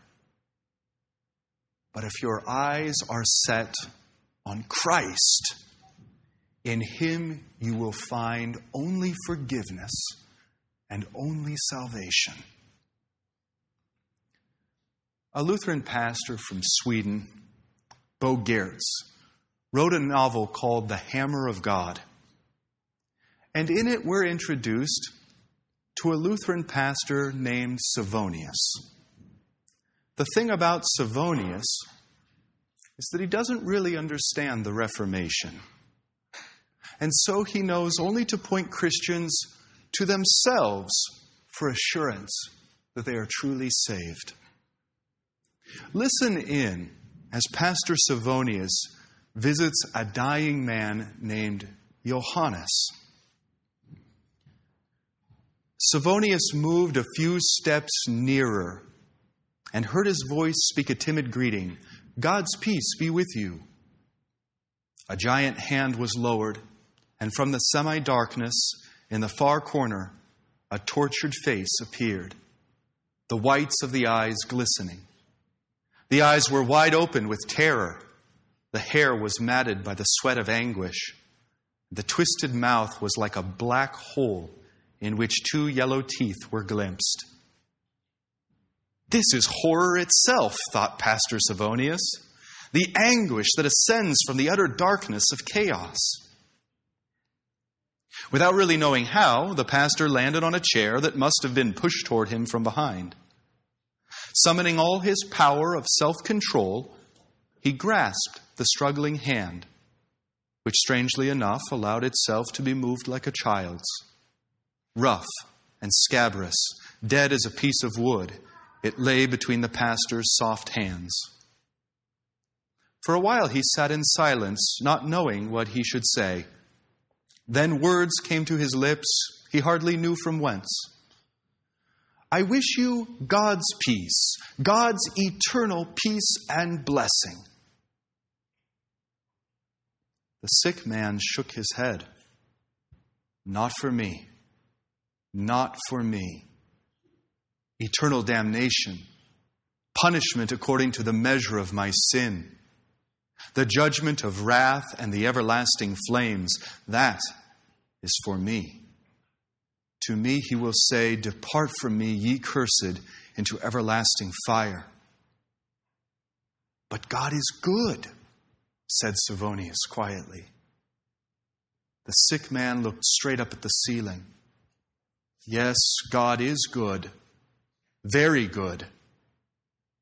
It is just for that reason I am in such a bad way. Pastor, you do not know how good God has been to me. He has sought my soul and bidden me walk the way of life, but I have not done so. He has shown me heaven's purity, but I shall never win it. I sat in Revlunda Church and heard the angels sing.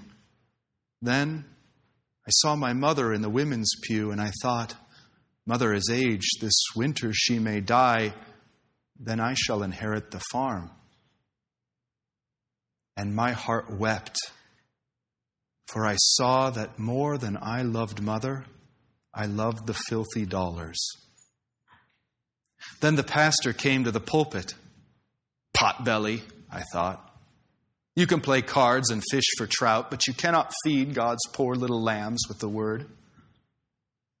But I had not prayed for him. Was that love? I walked along the road and saw the rye in full bloom. Then I thought, rye as thick as this is never to be seen on the crofter's stony field.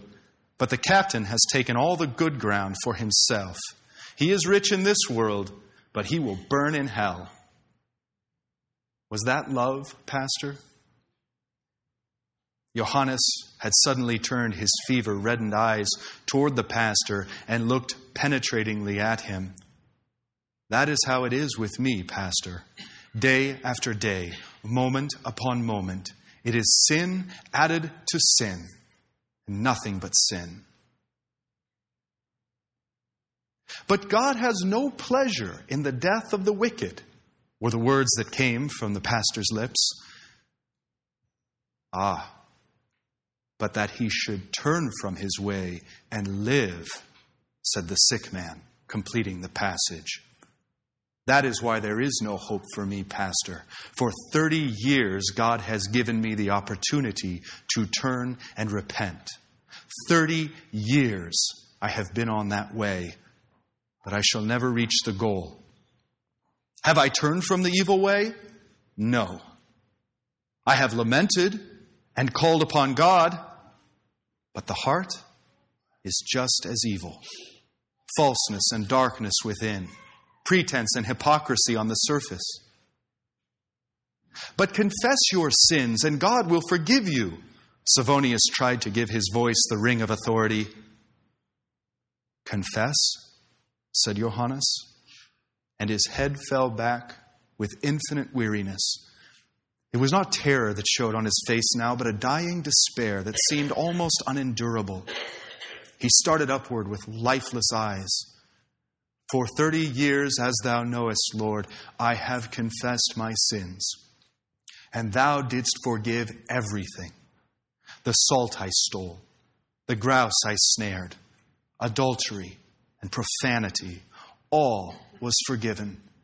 It was like the singing of larks that day in the church, and it was thy voice, O Lord, that I heard when the pastor read the absolution. That day I knelt in prayer at the gates of Borsabo, and blessedness and peace lay like sunshine on the grass. Lord, all this thou didst for me. I believed then that I was thine, but the heart of stone remained.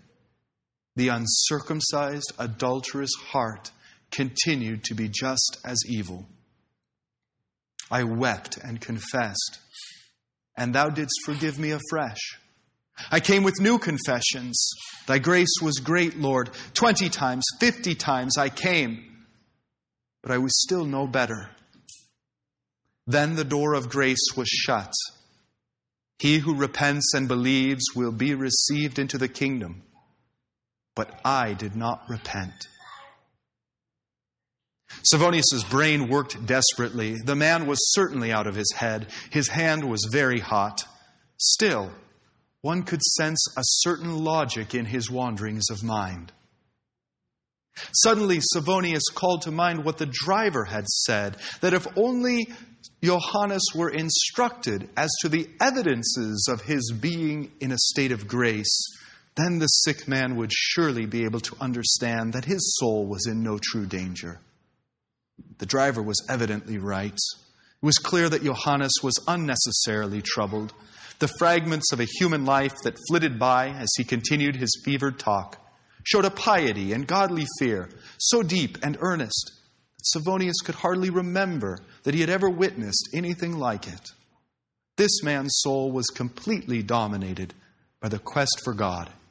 That was evident. Why then did he not understand that God was good?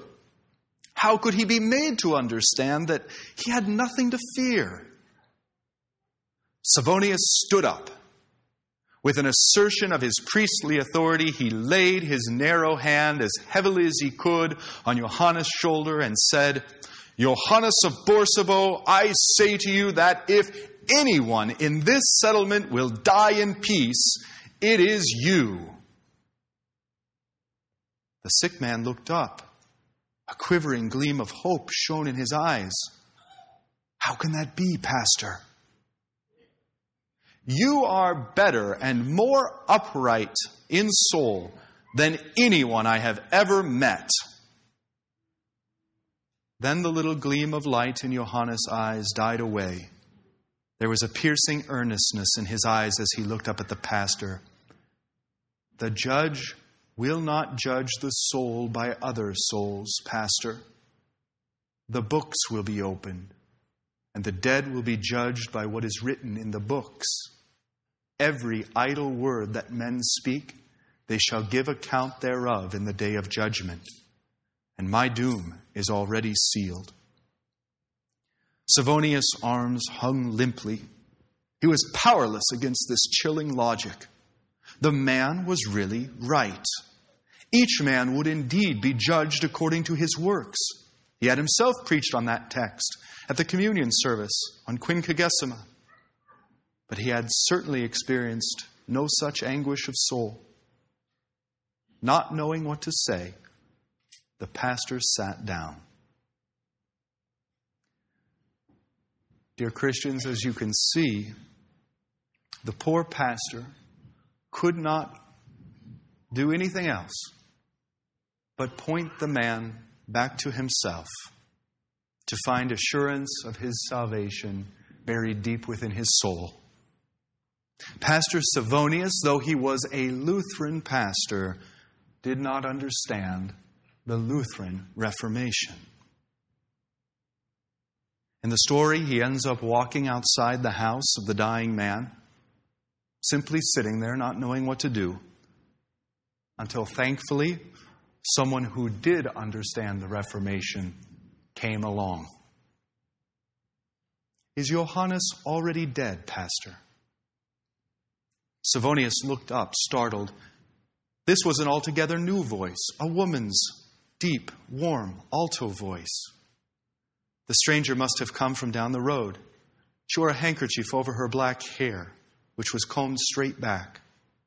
The face was middle-aged, wise, with soft and gentle lines under the tan. Savonius' face must have betrayed his bewilderment, since the woman went on to explain who she was. "I am Katrina Philipp from Hersmalen. They have asked me to come because the situation is so critical. We were once neighbors, but now I suppose he has already gone to his rest." There was a questioning anxiety in her voice and even more in her childlike eyes. Savonius realized that she had innocently construed his strange conduct as the result of his own sadness over Johannes' death. If only she could continue to think that. "Johannes still lives," Savonius said, "but he is in very sad straits indeed." The woman nodded silently and went into the house. The pastor sat still a moment longer, undecided as to his course. Finally, he rose and followed her. "If I am present, they will at least not speak ill of me," he thought. Just inside the door, he slumped down on a chair. The woman was already at the bedside. Peter's wife bent down and shouted in the sick man's ear, "Johannes, wake up! Katrina is here. It's Katrina. Do you hear?" The sick man was in his right mind again. "Katrina, it was good of you to come. You are kind, Katrina. God will reward you. And me, he will punish." So will he be exalted and declared righteous in all his judgments. But it will go badly for me, Katrina. Why is it not as it used to be? Do you remember when we sang the old songs from the songs of Moses and the Lamb? Then my heart was glad in the Lord. But it never became clean. Katrina, I am a sinner, a great sinner. Yes, that you are, Johannes. But Jesus is a still greater Savior. The sick man breathed heavily before answering. He seemed to be going over something in his mind. Yes, he is a great Savior for those who let themselves be saved. But my heart is not clean. My mind is evil. I do not have the new spirit. Katrina answered, They that are well need no physician, but they that are sick. He came not to call the righteous, but sinners. Yes, Katrina, but it reads, to repentance. It is repentance that I lack. You do not lack repentance, Johannes, but faith. You have walked the way of repentance for 30 years and still not attained to it, said Johannes. Johannes, said the woman, almost sternly, answer me this question. Do you really want your heart to be clean? Yes, Katrina, God knows that I want that.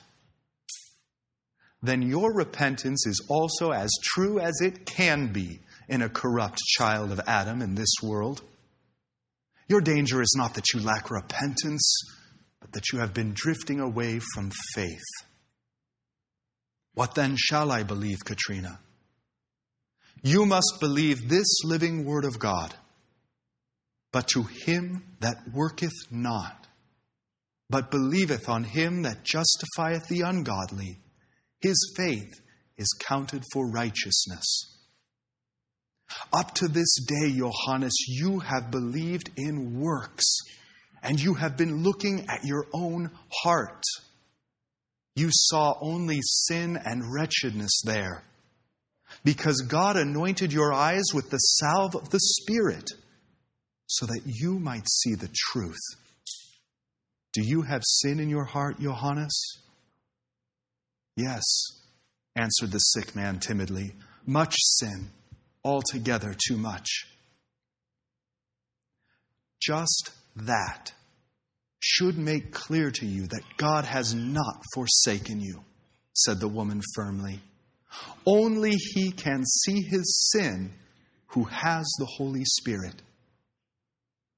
Do you mean to say, Katrina, that it could be a work of God that my heart is so unclean?